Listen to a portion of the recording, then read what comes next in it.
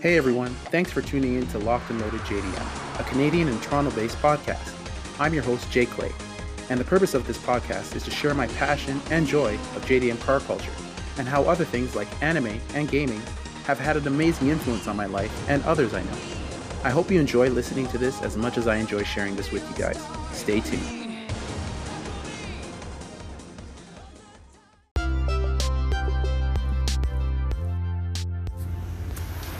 Hey everyone, it's your boy Jamal, aka J Clay, and you're in for another episode of Locked and Loaded JDM, the podcast. In this episode, I basically have a podcast discussing car chat with some friends, my friend George and my friend Ryan. Earlier that day, they came over to my place and we had some good times test driving my 2016 Subaru WRX with its new modifications. I'm not too sure if I've actually probably talked about it as of yet, but I recently purchased an access port, a Cobb access port for my car, and I have a catback exhaust as well as an intake. Honestly, it was just an amazing experience to see their reactions to the car because they both got to test drive it, and I also got to test drive my friend George's 1990 NA Miata. That was a great experience. Honestly, that car is so underrated. I even underrated it. Or underestimated it actually. So it was just an awesome experience to drive something like that, and even with the top down on it because of the convertible roof. So it was a great experience. And then after that, we had some car chat, and you know, car chat is always good times. So I hope you enjoy this episode, and stay tuned for a lot more. Take care.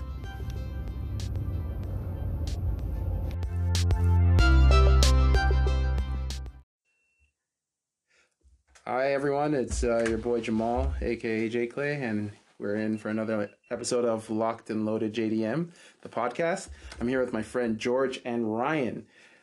George, Ryan, welcome. Thanks for having us. Yeah. Pleasure to be here. Oh, it's great to have you guys. We had a fun day, eh? Oh yeah. Yeah. Honestly, I guess we'll start off by just talking about the fact that I've done a few modifications to my WRX. I don't know if you guys have listened to my YouTube channel, but as I indicated, I want to emphasize that on my car, my daily, my 2016 WRX, I want to be OEM plus. So I don't want it just to be stock. I want it to be a signifier or an emphasizer of who I am and how I like to drive my cars modified. I currently have a Cobb access port. And to be perfectly honest with you, both of you guys, Ryan and George, were key supporters of me getting the access port to make sure that, you know, the tune was right. With my intake. Yeah, you guys You both told them did. that? Yeah. Friends don't let friends drive stock. Well, Jamal came up to me and was like, "Yo, George, I'm gonna get the intake kit, right? The stage 1, right?" I was like, "You have an access port yet?" He's like, "Nah, you don't need one." I was like, "No, man, you need one. You need that first." Yeah, no, you're right. And to be perfectly honest with you, I think that's one thing I think all of us would tell anybody who's listening here. Doing your research is key. Like, if you don't do your research, you could end up in the shitter with your car, and you want to enjoy your car, right? Yeah, I think it's all about different applications. Like, I think catted versus catless is the perfect example. My car run catless, no issues. I have external wastegates, internal. A very strong motor. Yeah, very strong motor. Everything's forged internally, but not so much on the WRX. No, unfortunately not. Like, and I think you have actually emphasized on that as well, George, that the Boxer engine is a very sensitive engine. I personally, based on my research, listening to other YouTubers, other tuners, whether it's Toge Tuning or even people at JSpec, they've all emphasized that you have to be very careful. Without an access port doing mods, you could definitely run into some knock on the motor, and then just pretty much not being able to enjoy your car anymore, and that would not be a good thing. So that's what we're trying to avoid. So yeah, you guys helped me with the access port. I'm really grateful for that.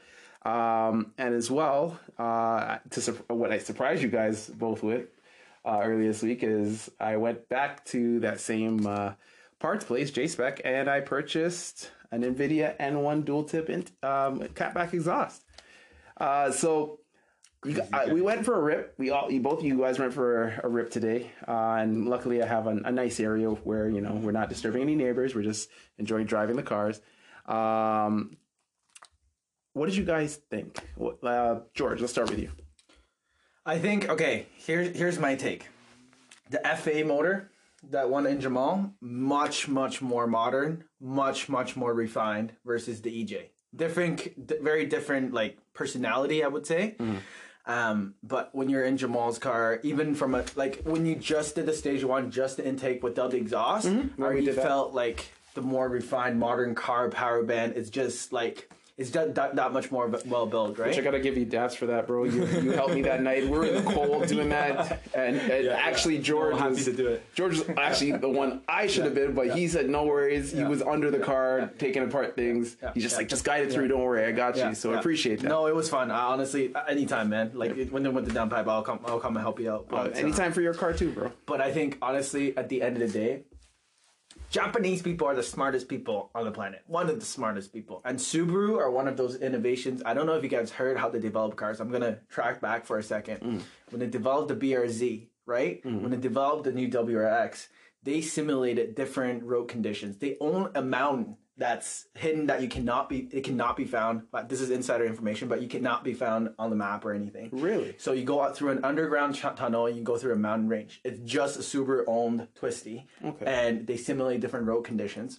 So when they design any Subaru car, even the Ascent, even the Crosstrek, they put that in mind, right? Of the different conditions that when they bring the vehicle to different area of the country, that's why they're adventure ready. Doesn't matter where you are. Canada, cold temperature, doesn't matter, right?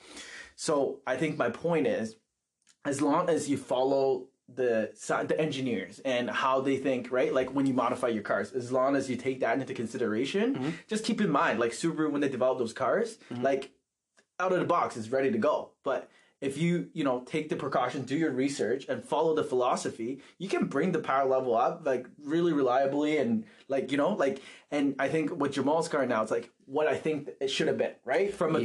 They did the WRX as an appeal to the masses. Yes. But what's the percentage of people that really want a WRX? Enthusiasts, right? Yeah. They want the car out of the box like this. Yes. Yeah. But there's so many restrictions, and it's a cost thing too, right? It probably would have driven the MSRP up by a lot more, right? Of course. And keep in mind the STI competition. Well, yeah, they're not gonna build something over the STI, right? But it has been definitely said that if you're looking for a car, as you say, out of the box, that you want to be able to personalize, and what I mean by that is to modify to your own specifications, the WRX is the way to go.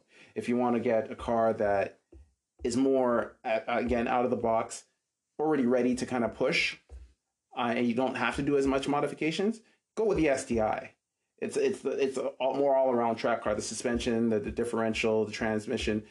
I do appeal to the EJ motor, of course. But I honestly think, based on what I've heard and what I've currently done so far, modifying the WRX, you can bring it really to the STI like power specifications, at least past stock STIs very easily with very little mods. And I think I'm actually very appreciative of the fact that that's the case. It's literally like when you're playing a video game. Let's take God of War, for example, and you find that secret chest, and you unlock the chest. You knew that chest was there. You just needed to find it, and it wasn't something that was unattainable. And that's why I find that this car is a really good base if you want to be a tuner, but at the same a tuner specific kind of car enthusiast, but at the same time still have a decent daily driver that's not like quote unquote reaping you on gas. Unpopular opinion, though. I think the WRX is more superior than the STI. Hear me out for a second. Just the engine alone. The FA, when they designed it, every single little bug in the EJ25 in the EJ motor that's like a weak point, or like with the bearing issue, where everything has been engineered out of on the FA. Direct injection. It's a stronger engine, if you will. It's more modern, like less problems. You can get power much easier. And again, I think like the behavior is different, right? So honestly, after like even experience with the WRX, I think it's more superior, right? Like they tone it down in a sense. It's not superior as in obviously the chassis versus the STI. You don't get the bracing, you don't get Brembos, you don't get all these suspension and diff like advanced in that sense. But from a powertrain, from a motor perspective, right? Just from even that 6-speed, how nice that 6-speed shifts, right? Like Ryan, I think you it was very very nice and smooth. Yeah, how did you find it, Ryan? I will say this: power band. I love the torque bands. You know, with the Cobb, it's as you know, I kept dropping it into third gear and just gunning it from there. I think it made all of us smile. I saw you from ear to ear. Great throttle response, especially with the Cobb. Exhaust had nice tune to it as well. So it wasn't droney as most people are worried about with exhaust, which is very important. So I had Remus on mine. Thankfully, also no drone, but that thing sounded like a V8 on a straight six.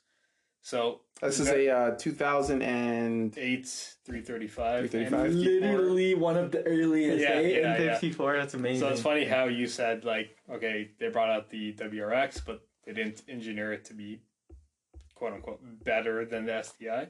Same thing with BMW. They had a twin turbo sports car, but you can't outclass the M3, so they had to make it less. But a couple of an Access port. Or JB4 for the BMW guys. Puts that thing at over 400 horses. So that's it. Right? That's all you need to get over 400 horses? All you need. And what's its stocks? It's 300.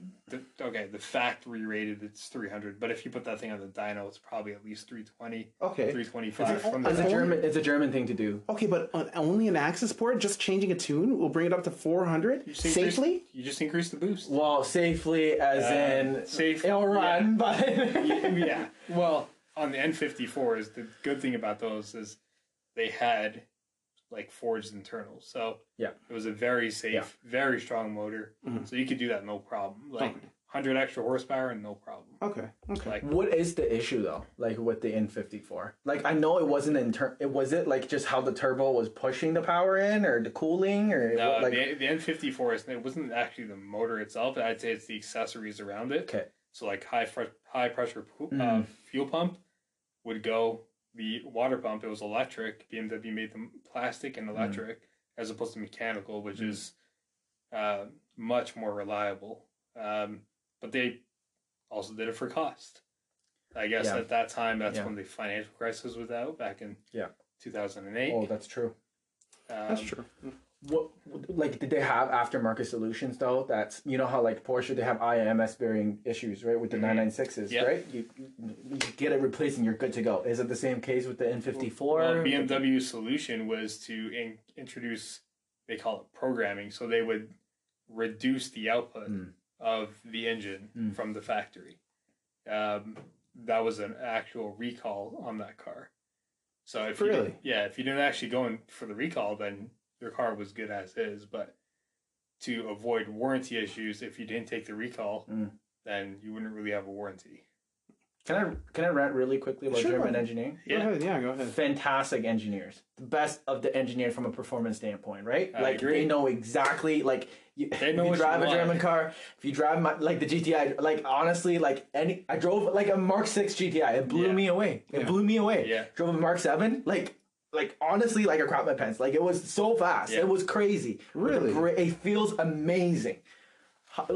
Volkswagen's a little different. GTIs, Mark 7 nice. feels amazing. Yeah. It almost feels as fast as the R. The R is different. It feels different. The Golf R feels, the power delivery is different, but the GTI is fast. Like, faster than WRX. I never thought it was really faster than feels faster than the WRX. Yeah, it's it's a lot lighter too. Yeah. So it is. It's zippy. It's more maneuverable. So sorry, my point is every single German car I've driven, even like an E90 325i that I drove manual in Lansing, felt amazing.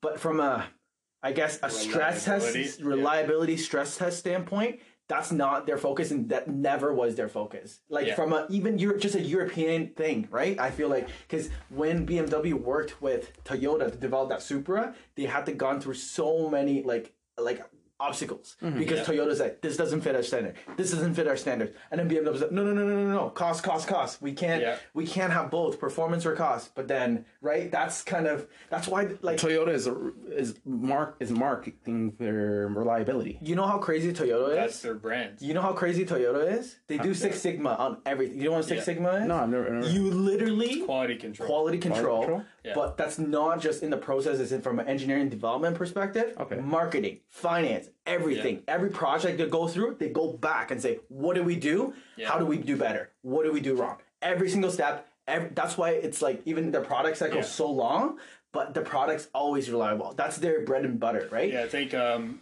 not 100% certain on this, but I think it's to get Six Sigma certification, you have to have like it's X amount of failures per million. Yeah. And they hit that every single time below a certain mark. Every single lineup. Yeah. Every single area.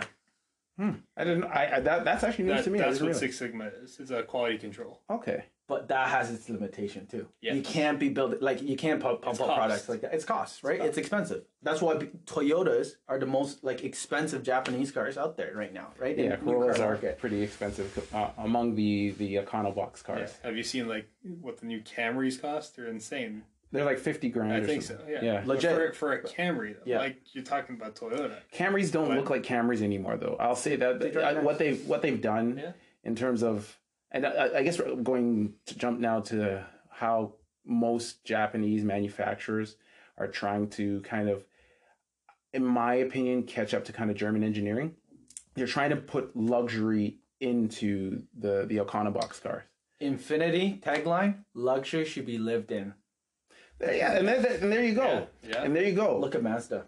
Look at how the way how much evolved from Cynthia's generation to yours. That's literally 2 years difference. Yeah, so we're going folks from the 2011 Mazda 3 to 2014. Yeah. And I'll say that car. There's the dramatic, not just the fascia, the interior, everything feels a lot more comfortable in your car than it did in a 3-year difference. Yeah. And I think that's as I said, that's what most newer cars are trying to strive for. As you said, like Infinity, with they quote unquote, they are those Infinity Q cars were Skylines on the onset, but they're trying to kind of bring it to the same level as like what Lexuses are. Closer to what the BMWs are, because they want to be part of that kind of entourage. And as you said with the Camry, I don't feel a Camry is a Camry anymore. A Camry is a combination of a Toyota Chaser, an Aristo, and a Lexus all in one. The grille itself looks very similar to the new ISs. Yeah. You want to know why? I'll jump in really quickly. It's a consumer preference perspective. In 2009, in Canada, the study goes 50-50. Sedan, SUV. That's the preference in the mass. Okay? In 2019, it's 80-20. So in that Camry, they have more time for product development because it's more of a niche now. So like it's, that's what that 20% is looking for. Before the Camrys were for the 50% for the masses. They could make it generic. But if they make it this 20% generic, this 20% won't buy that car. Won't buy the mid-size sedan car. Right? Okay. I didn't know that. You need to keep up with the market trend. That's the crazy part. That's why, like, Aston Martin's coming with SUVs, man. I didn't know that. And then the new Aston you know about SUV that? is crazy. No. That's why Porsche's It's 3. the new, they have, I think, 2 new. So F1 has Aston Martin as safety cars now this year. Yeah. In addition to Mercedes, and I think the medical car, they share it, is the Aston Martin SUV. Really? And it's amazing to drive. Apparently, it's amazing. On the track, amazing. You both sound like you would love to have a Lamborghini Urus. Actually, I would. I would. I saw one yesterday. I would get the Audi though. Honestly, I would just get the Audi Q8. QRS Q8 is. I would literally just get that. It's the exact same, except for what the badge. Audi wants Lamborghini. Yeah. Really? Yeah. Same company. You're gonna hate me, but Audi's my favorite German thing, man. There's no hate. Best. Actually, he wants an Audi R8.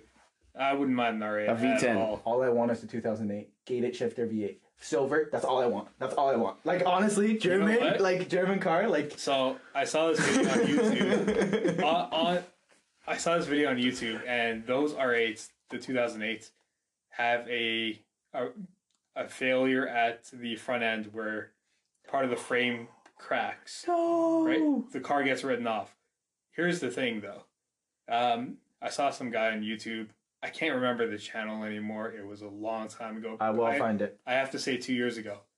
This guy picked up the car for 10 grand. It was written off 2008. Salvage title, right? Salvage title. Yeah. Motor, everything is fine. It's just it was written off because of the frame damage, and the frame was cracked. So essentially the front end is coming off. Yeah, structural damage. Structural damage, right? Yeah. The guy ends up welding everything together, reinforcing it with more steels, gets it certified, and he has an R8. For like 20 10 grand. Even if he put in 10 grand of work to do, exactly. it's so worth it. Call it 10. Putting 20 grand is worth it. Exactly. Holy smokes! Because that was a $150,000 car. When it came out, no, it was more like $100,000. 100? Because the V10 was a $150,000 car. Okay. That's a Lamborghini V10, right? Yeah. Basically. It was the Gallardo V10. back then. Yeah. Okay. Now it's the Huracan V10. Oh, that's crazy. But then you just buy an R8 because the Huracan, like there's just like a supercharger kit that you can put on that V10. Yeah. And it's apparently super easy to install. And it's 150 horsepower. Boom, like that. Yeah. There's a smoking tire episode that Matt Farah drove it. It scared him. And and honestly, wow. Yeah. Oh, sorry guys. There was one thing just to kind of close off the WRX. We didn't actually close it off. So yes, what was the most, memorable moment for you about the WRX? The thing that you most liked? It was a power band that you were indicating. Yeah, I like the how much torque the access port gave everything, and like with the combination obviously of the intake. Yeah, and you both have driven the car before these things, so you know. Yeah. Oh yeah, no, for sure. The torque band for sure is what did it for me. It's okay. Right. Good stuff. It's got a sweet spot anytime you want to downshift, especially on the highway. Oh yeah, you're passing anyone. Like, yeah. It can handle it. It can handle it. George, what was the most memorable thing or thing that you liked about it? For me, I think honestly, it's like I think for us, it's like sound, right? Me, I'm a big sound guy. I really, really appreciate when the noises cars make, right? That's why for me, EV is like it's fast, but I've driven a Model S. It's fast. I'll give it that, but you don't get the same kind of feeling connection, right? Yeah. For me, your car is. I feel more connected. The car talks to me more. The more sound that you can hear, the more you know what the car's doing. Fair enough. Right? Yeah. You hear the turbo spooling. You hear the car's happy. That's telling you it's doing its thing. That actually is singing. I think we should coin a phrase. We're gonna make a shirt. Yeah. We know your sound of your car is good. You know your car is happy. Yeah. No, that's a good thing. Yeah. Okay. I personally speaking, yes. I love all those things. I love the fact that you could drop a gear, especially in third gear, and that 3,000 RPM range. Yeah. Well, actually, even lower. I'd say probably be 2,500 to 3,000 RPM range, where the car just really goes and it's like it literally says, "Okay, press full throttle," and you want to, and then when you hear the turbo spooling on the twin scroll, and then you hear the bypass valve and the external wastegate, you're revving with the car, and I think that's the best thing about it. And folks, I just want to let you know that it is maybe called Locked and Loaded JDM, but that is because I have a preference of JDM cars. But I do love all cars, so hands down, we're going to be talking about all types of cars, even Korean cars. Just no, we're not talking about Korean cars. Kia, we're just joking. And Hyundai, we're joking. Stinger's good. Stinger's good too. I'll jump in. Stinger's good. Four-wheel drive twin turbo. I drove I think they call the GT4 package. I'm pretty sure with the Nardo Gray. Yeah. I had a test. That thing's a rocket. Yeah. And the shifter feels German. Yeah, I heard it's a dual clutch. The dual clutch feels like a Volkswagen dual clutch. Yeah. So you're saying that the Korean cars are stepping up their game. I did notice it when they brought out the Genesis. They were stepping up their game. I think the Stinger brought it to the next level. I think for the most part, all manufacturers are going to have to step up their game and have more standard features. I think if you look at the Mazda 3 once again, everything like backup camera, all this stuff is standard. I understand a lot of it now is government regulation, but even prior to regulation, they were bringing that out when that is a super premium option. And like you go and get a luxury car, you know, previously to regulation, you have to pay for that. Mm-hmm. Now you have base cars, base entry cars that you can get all of that with, like Bluetooth, Navi, you know, backup camera at very cheap prices comparatively. I think what's kind of also influencing what you're saying as well is the era that we grew up in, because when we knew base cars back in the day used to be cars with a cranking window. I have one. With no AC. With no AC. Yeah. AC. Oh yeah, you do. I remember that AC was an option. You have AC though. It's a Miata, right? It's a decked out Miata, so it has the roof rack. The luggage rack and AC. So you have AC. Yeah. My Nissan 240SX, no AC, crank windows. I actually changed everything. No power locks. I put power locks. I went and hunted at different junkyards to find the doors, so that in the door interior, so that I can put that on, put the power and everything like that. I have everything wired, so I understand now that every car comes with it now. Like the Civic LX is no longer the Civic LX. It's a different car. And I'll even say this for Nissan. George, the Maxima, it's not a Maxima like it used to be. Have you driven the new Maxima though? I haven't driven it. It's fun. It looks nice. It sounds great. It looks and the contours, the lines, looks great. Everything looks really good. It doesn't seem like it's an Avalon though. It's a Nissan Avalon. That's what it is. Yeah? Yeah, it targets Avalon. It's comfort. It's 300 horsepower, but comfortable 300 horsepower. It's a nice car. But it's not, to your point, it wasn't the 2008 Maxima. No, it's nothing. It's nothing. Even the 2011, it wasn't like that anymore. No. Yeah. Those were sporty cars. And don't get me started with Infiniti, because they talking about a brand, they don't know who I am.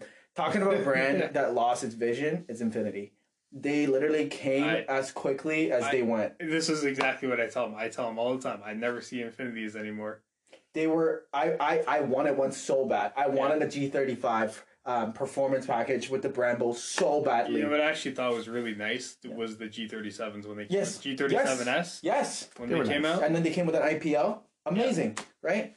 So you're not as, so I think it's because as well, in Japan they took a different, I guess you could say, direction with Infiniti. First of all, they made Infiniti their own actual Nissan models. Yeah. Yeah. They actually made their own before. Yeah. Infiniti would be just labeled Nissan in Japan. Now the Infinitis actually are holding their own, like you'd see Acura here. So, but they're not selling as much. The Q50s aren't selling as much. The Q60s aren't either. It's unfortunate because they still pack a punch, and they're all-wheel drive now. But yeah, it's a different thing. So that brings me to, I think I always got to touch upon this because, you know, I'm a Nissan fanatic at heart. George, what is your take on the 35? What are both your takes on the 35? George, go first. The R35? Yes. And especially the new one. The new one right now. The facelift, right? Yeah, because Ryan and I just watched a YouTube video. I don't know if you've ever seen it with, what was it, Throttle House? Yeah, Throttle House. Okay.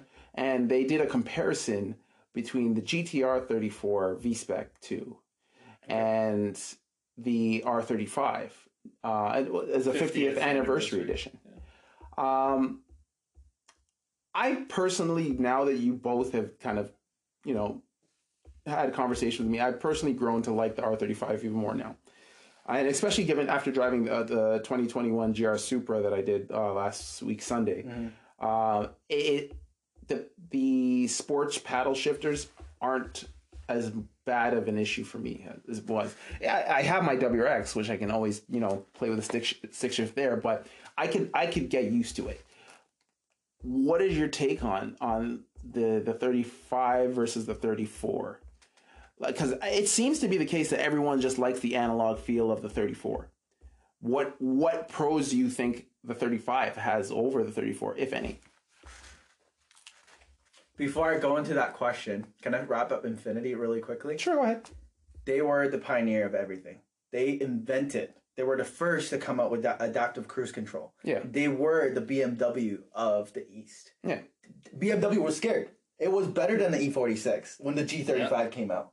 That was a crazy car, right? It right? 350 with the tuxedo. Yeah. That's what I called the G35. Oh, I drove that. You like that one? So anyways, I know. FX35, the SUV, pioneer of sport SUV. That's the first sporty SUV that ever came out that focused on handling and balance and in the sound. They focused on the VQ sound and they had great engine. And to your point, G37, Q50 at that point, rear wheel drive based SUV. That was super fun. People wanted that. It was rear wheel drive? Rear wheel drive based. I did not know Absolutely. That. I thought that. And people were obsessed with that car SUV because all the executives oh my God, this is crazy. It's a sports car. Yeah. But the vision all went back to CVT. Anyways, that's the disappointment, and that's why I'm not very happy with where it's going. It has the red sport. It has that, right? I'm going to circle back. I'm going to tie it all in with the R35, okay? Yeah. Red sport, all that stuff, it's keeping up with the trend. It's not a trendsetter, right? It's the cheapest 400 horsepower new car that you can buy on the market. It's a Q50 red sport, okay? It's a fast car, but it's not a dual clutch. It's a 7-speed. I drove it. It's fast, but you can't be shifting gears like that. It's there's no, it's not you know what I mean? A Mark 6 GTI feels good. With a dual clutch, it feels good. It doesn't have that, right? Okay. This is what it needs. So the tranny's lacking. The drivetrain's lacking. Or put a manual in then. If that auto's, but they don't have a manual. They're not going to do. They're not going back. You know that's not happening. But they can, because the 400 that's coming out, it's a manual standard. I know. And the same powertrain. They could really do that. I know they can, and they could do it because they're doing the 400, but they're doing that based on heritage. They're holding down the heritage, and they want people to buy. That is going to be Nissan's iconic sports car. Yeah. Because and they're going to kill it. Because everyone that's everyone's you're going to be seeing so many 400Zs out now, because main thing, and it was one thing that really cut deep, because when he said it on Throttle House on the YouTube channel, the GTR was supposed to be the car under 100 grand that beat the cars over 100 grand. Yep. So I'm going to tie it back to where we are. Yeah. Okay? Yeah. In 2009, when the R35 came out, the world got shook with that car. When they see the drag race with the Gallardo, with the 911 turbo. It's not even close, right? Yeah. And it was cheap. It was $80K or something, right? Yeah. Brand new. Yeah, start at $80K. Every kid, me included, every 6-year-old wanted a GTR. They know that's not even because at that point the R34 went away. Okay. Yeah, you couldn't. Okay, you ready? No one thought about the R34 anymore. Yeah. The R33, that's gone. This is the new holy grail. This is the car. This is the hero car in the world, right there. But then, right, and then I think that trend continued to 2011. Even with the facelift, people still wanted that car, right? But it's been 9 years since 2011. It's been 9 years. Yeah. And the world has changed, right? My take on it, though, it's the first GTR that's worldwide. You can get anywhere in the world, okay? And it's more influential, right? The car community is larger than it was in the 90s, where the R34 came out. Yeah. That's the holy grail. And you have the holy grail of the 2000. So if you own R35, it's not even just a JDM thing. It's a car thing. It's a worldwide. You smoke European cars all day long with that. You can. I'll say this. I did watch a what was it? Car Wow. Yeah, you were very happy about that, weren't you, Ryan? I watched Car Wow, their YouTube channel. Very happy to actually that they do what they do, because it shows some things. I'd actually like to do what they do. Us three. I imagine us three drag testing cars. But anyways, back to what I was saying. They put against the R35, the 911 Turbo S, and a Audi R8. Right. And the 911 Turbo S smoked the GTR. The GTR came in last place every time. There's a new 911 Turbo S every 3 years. They literally perfect it every 3 years. Really? So you're running the same 2009. Correct me if I'm wrong. Basically the same thing since 2009 technology. The technology, they increased the power though. They increased the power on the. But that power is not everything. You look at how Porsches are literally little airplanes. It's crazy, little spaceships. The way that the all-wheel steering, the power delivery, PDK. That's like gold standard. That's like the benchmark for transmissions. They make the best. Porsche, like I love Porsche. Porsches are the best. They make the best cars. Yes, we know both of you would sell your souls for Porsches. Yes. They make the best cars. Period. No, I hear you. And it's just that, I do think that, as I said, the R35 is an iconic car. It's just, where are the pros? Ryan, do you have anything to offer in terms of what you think compared to the R34 to the R35? I always go for, so when this is personally speaking, I like something a bit more modern. So for me, R35 is generally more modern than the 34. Yes. It's just how it is. It's the era that it's built in. It is just more modern. It is, and the modding potential on the 35 is ridiculous. You have guys running 2,000 horsepower. Yes. Stock block, stock internals. Right? Like it's insane. You watch the videos on YouTube. These guys are at the drag strip and they're pulling 7s. Like it's crazy. Are you serious? 7.5. Are you serious? Yeah, but these guys have to have like 300K invested in the car. No, that's fair. It's like, but you did say earlier when we were watching that show that the 34, when you saw how they were driving it, and you're like, even you saw the multifunction gauge, you're just like, see, that's timeless right there. You said that for the age? For the age, absolutely. Because when that came out, no other car had that. Like when the 34 was released, no other car on the market had that. Yeah. You want to say something, John? I have something to say. I'll give you a very solid example on the differences between an R34 and an R35. Okay. Ready? Feel it. R34 is how you feel. It's the time travel. It's the time capsule that you want to get into. That's in the 90s era. That's the holy grail, right? Mm-hmm, mm-hmm. Just like a 1966 Mustang GT 350. Crazy car, Shelby, right? Mm-hmm. Amazing. Yeah. It's the fastest freaking thing in at its time in the 60s. Mm-hmm. You hop into a 2019 GT 350R Mustang, flat crank V8. Yeah. That thing would move like a Prius versus a Ferrari. Like it's like the 66 versus that's the difference, right? Yeah. Like for the era, the R34 is crazy, but it's all of a. For now, though, the price and how much you're paying for it, it's a hyped price. It's just a what's the word for it? But it's like almost like a obsession or a fascination price. Well, it's a collector's item, and it's a collector. That's exactly it. That's exactly it. It's meant for automotive collectors now. Yeah, automotive enthusiasts. I agree. The general public would look at that car and be like, "I pay you $10,000 for this." Not knowing what it is, right? Yeah. But that's why it's the market that is there for that car. They're willing to pay the price, and that's why it's going to keep going up. And that's why Ryan and I probably are dying for an air-cooled Porsche 911, but it's not worth it for $70,000 versus you can get a Turbo S for the same price of 997.2. Like, right? Is it worth it? Like, that's the difference. Yeah. That's the dilemma, right? Well, for me, if you have the cash, obviously a 34 is going to be timeless, but a 35 is going to beat a 34 out the box. That's the thing. Well, I mean, it's naturally designed to do that. Yeah. It's just that I do believe, just as which folks, I also got to test drive George's Miata, 1990 Mazda Miata. And it's just the feel. Like you're paying for a feel now, and I think it's a thing because, especially we're in love with 90s cars. I grew up with 90s cars. You know how those cars feel. You feel everything through the steering wheel.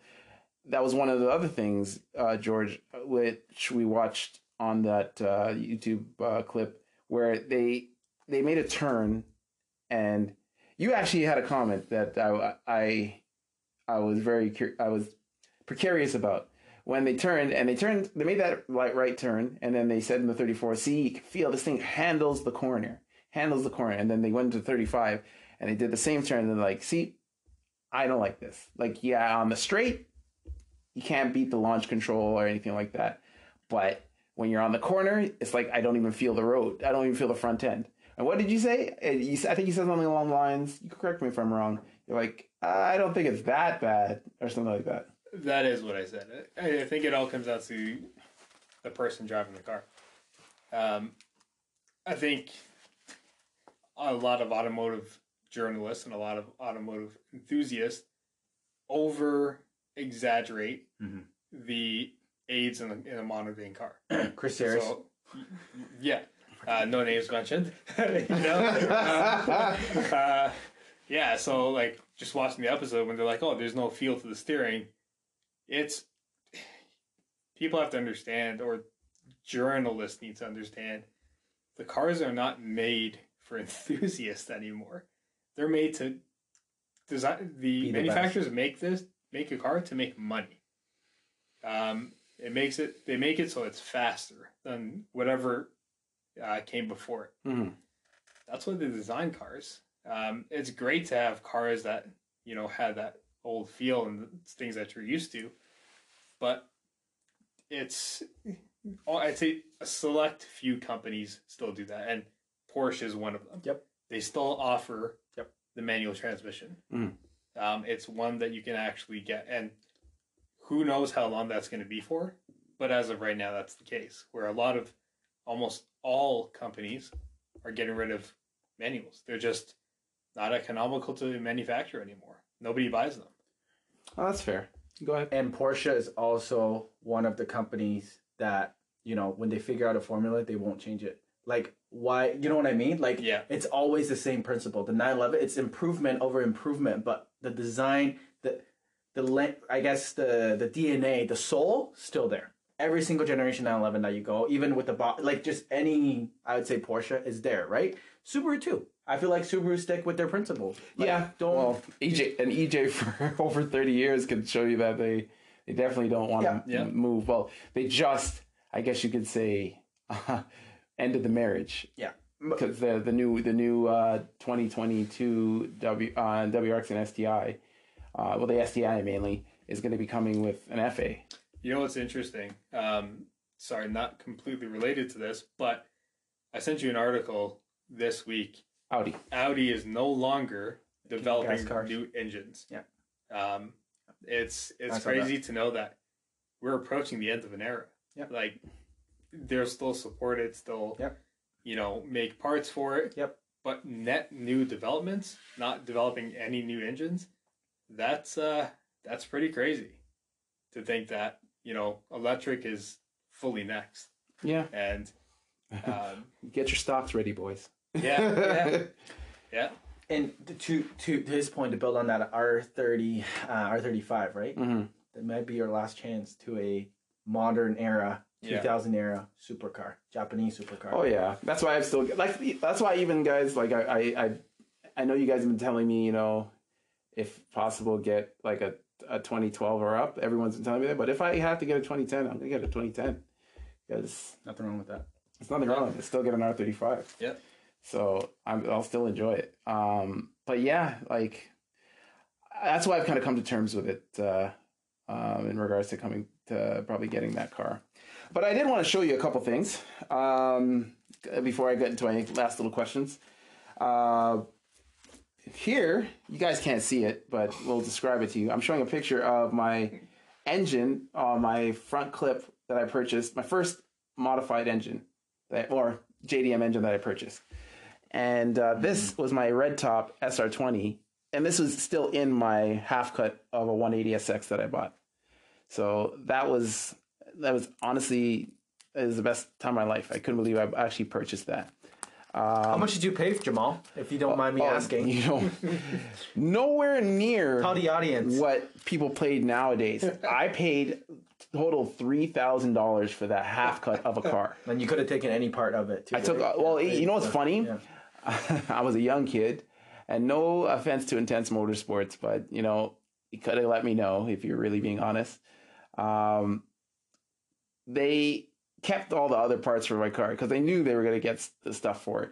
So I didn't think much of it. I just wanted the engine and whatever it needed. But yeah, I could have kept the headlights, sold off the headlights, the fenders, the bumper. the steering wheel, Like, everything I could have taken off there. But yeah, I got that for $3,000, and now you can't even find half cuts as far as I know of any JDM cars anymore. This is another picture of I think this was my KA being taken out of my car. My single overhead cam SOHC 140 horsepower engine. did that one die, or was it? I flew off a hill and completely like dented in the oil pan. So like, so it died. yeah, it died. Okay. It died. And this is my SR20 out of the engine bay, and this is the SR20 in my actual 240 SX. Retractable lights, just like yours. Look at your car, man. There's literally not a spot of rust in that. Oh, that's because I got it painted. Oh, you did? Okay, I got it painted. I got the body work done. I don't think you get body work. Why did you sell it, Jamal? What the heck? I don't know. But that was honestly a memory that I'm glad I have. That's pictures, awesome. Yeah, that awesome. I would cherish. And you guys have already seen my S14 on my Instagram page. If anybody wants to check it out, it's jclay_JDM. It's an open page, so you can check out. I have pictures of my S14. It's actually pictures taken by the second owner because, unfortunately, I lost all the pictures on my laptop that was stolen of both my S13 and S14. But yeah, luckily he took some pictures so you could see the motor, and he didn't change much.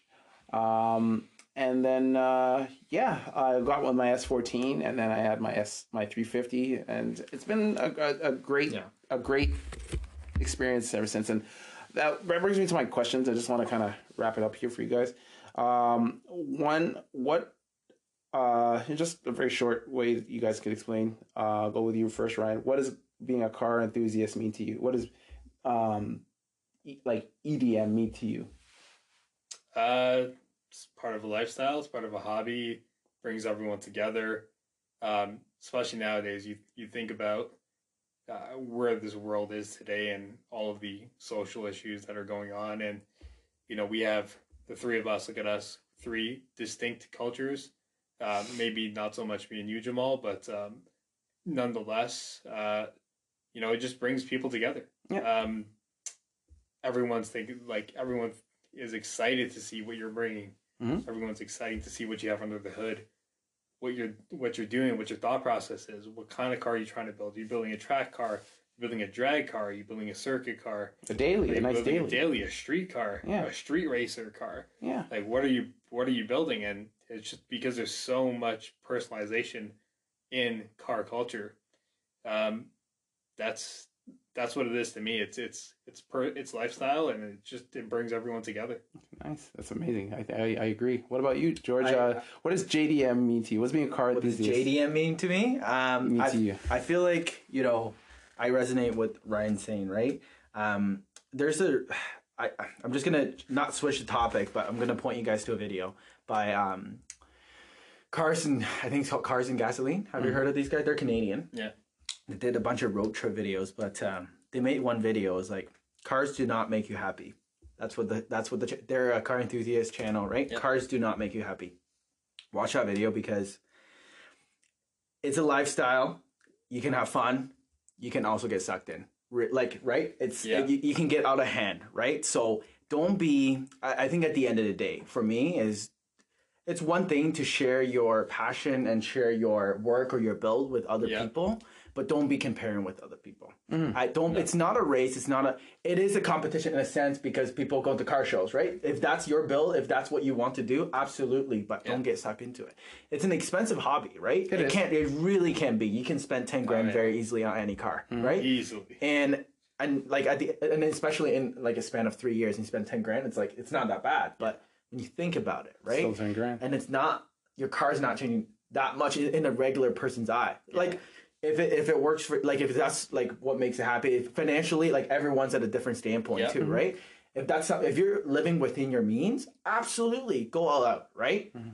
But I think at the end of the day, for me, it's like, it's definitely like a big part of my life, and it's not something that I will ever give up, right? Yeah. It's something that makes me extremely, it brings people together. I love the community portion. But I think it's similar to life, right? Like who you're surrounding yourself with. Mm-hmm. And there's just there's toxic people in the carbon community too. Yes. Lots of them, right? Yeah. Lots of them. And I think it's just being careful navigating through that. So for me, it's a lifestyle. It's something that brings people together, and you know, it's a creative piece too. Yeah, creative you can atmosphere. really put your own touch to it. It's I feel personally, based on both your answers, it's a different version of art, so to speak, and everyone is with their own car, their own personal creative artists of what they're trying to illustrate, what is coming through their imagination and they're putting into reality. And to see, just like how you go into an art gallery and see it painting and say, man, what was it going through this person's mind? And it puts just so many thoughts in your head, and you're just like, man, somebody could create something like this and with so much talent. We do the same thing with our cars. It's our own illustrations of our own personalities. And I think that is what, and the fact that we are it brings such a good communal vibe. That's what brings us together, because we're all trying to just paint our own pictures. And I think that's a great thing. Honestly, guys, this was honestly great. I think we need to do this even more often. Honestly, great conversations. Right? Honestly, but honestly, guys, thanks for coming by. Thanks for even driving the car, because when people drive my car, I can't lie, just seeing how my car is being driven, it makes you like your car even more. Yeah. Oh, we didn't hold back. When you drove my car, I was we literally just met. I was like, dude, I've never seen my car being driven by another person before. It feels nice. Not in the passenger seat. Yeah. Right? And I was like, yo, that's cool. It makes you like your car. Yeah. It makes you like perspective. Your car. I can honestly say that. You're absolutely right. So, yeah, we need to do this. Hopefully, we can probably set up some more, make some more friends, set up some more test drives, see some more different kinds of cars. Because unfortunately, it is COVID, and we are taking proper precautions, making sure we sanitize, masks and stuff like that. But you know what? I think as much as it's COVID, we need to still keep on living and and bring joy to our lives, because that's what keeps you going. So, guys, stay safe. Honestly, this episode was locked. It was loaded, and I love it, as I always say. Stay tuned. We'll have more episodes talking about more car stuff. Take care, guys.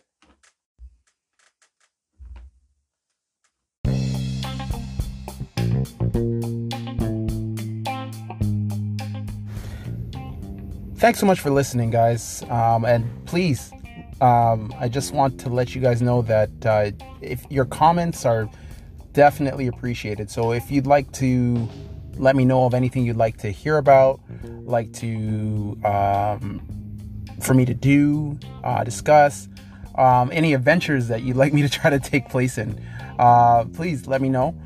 You can follow my Instagram at jclay_JDM, JCLAY_JDM.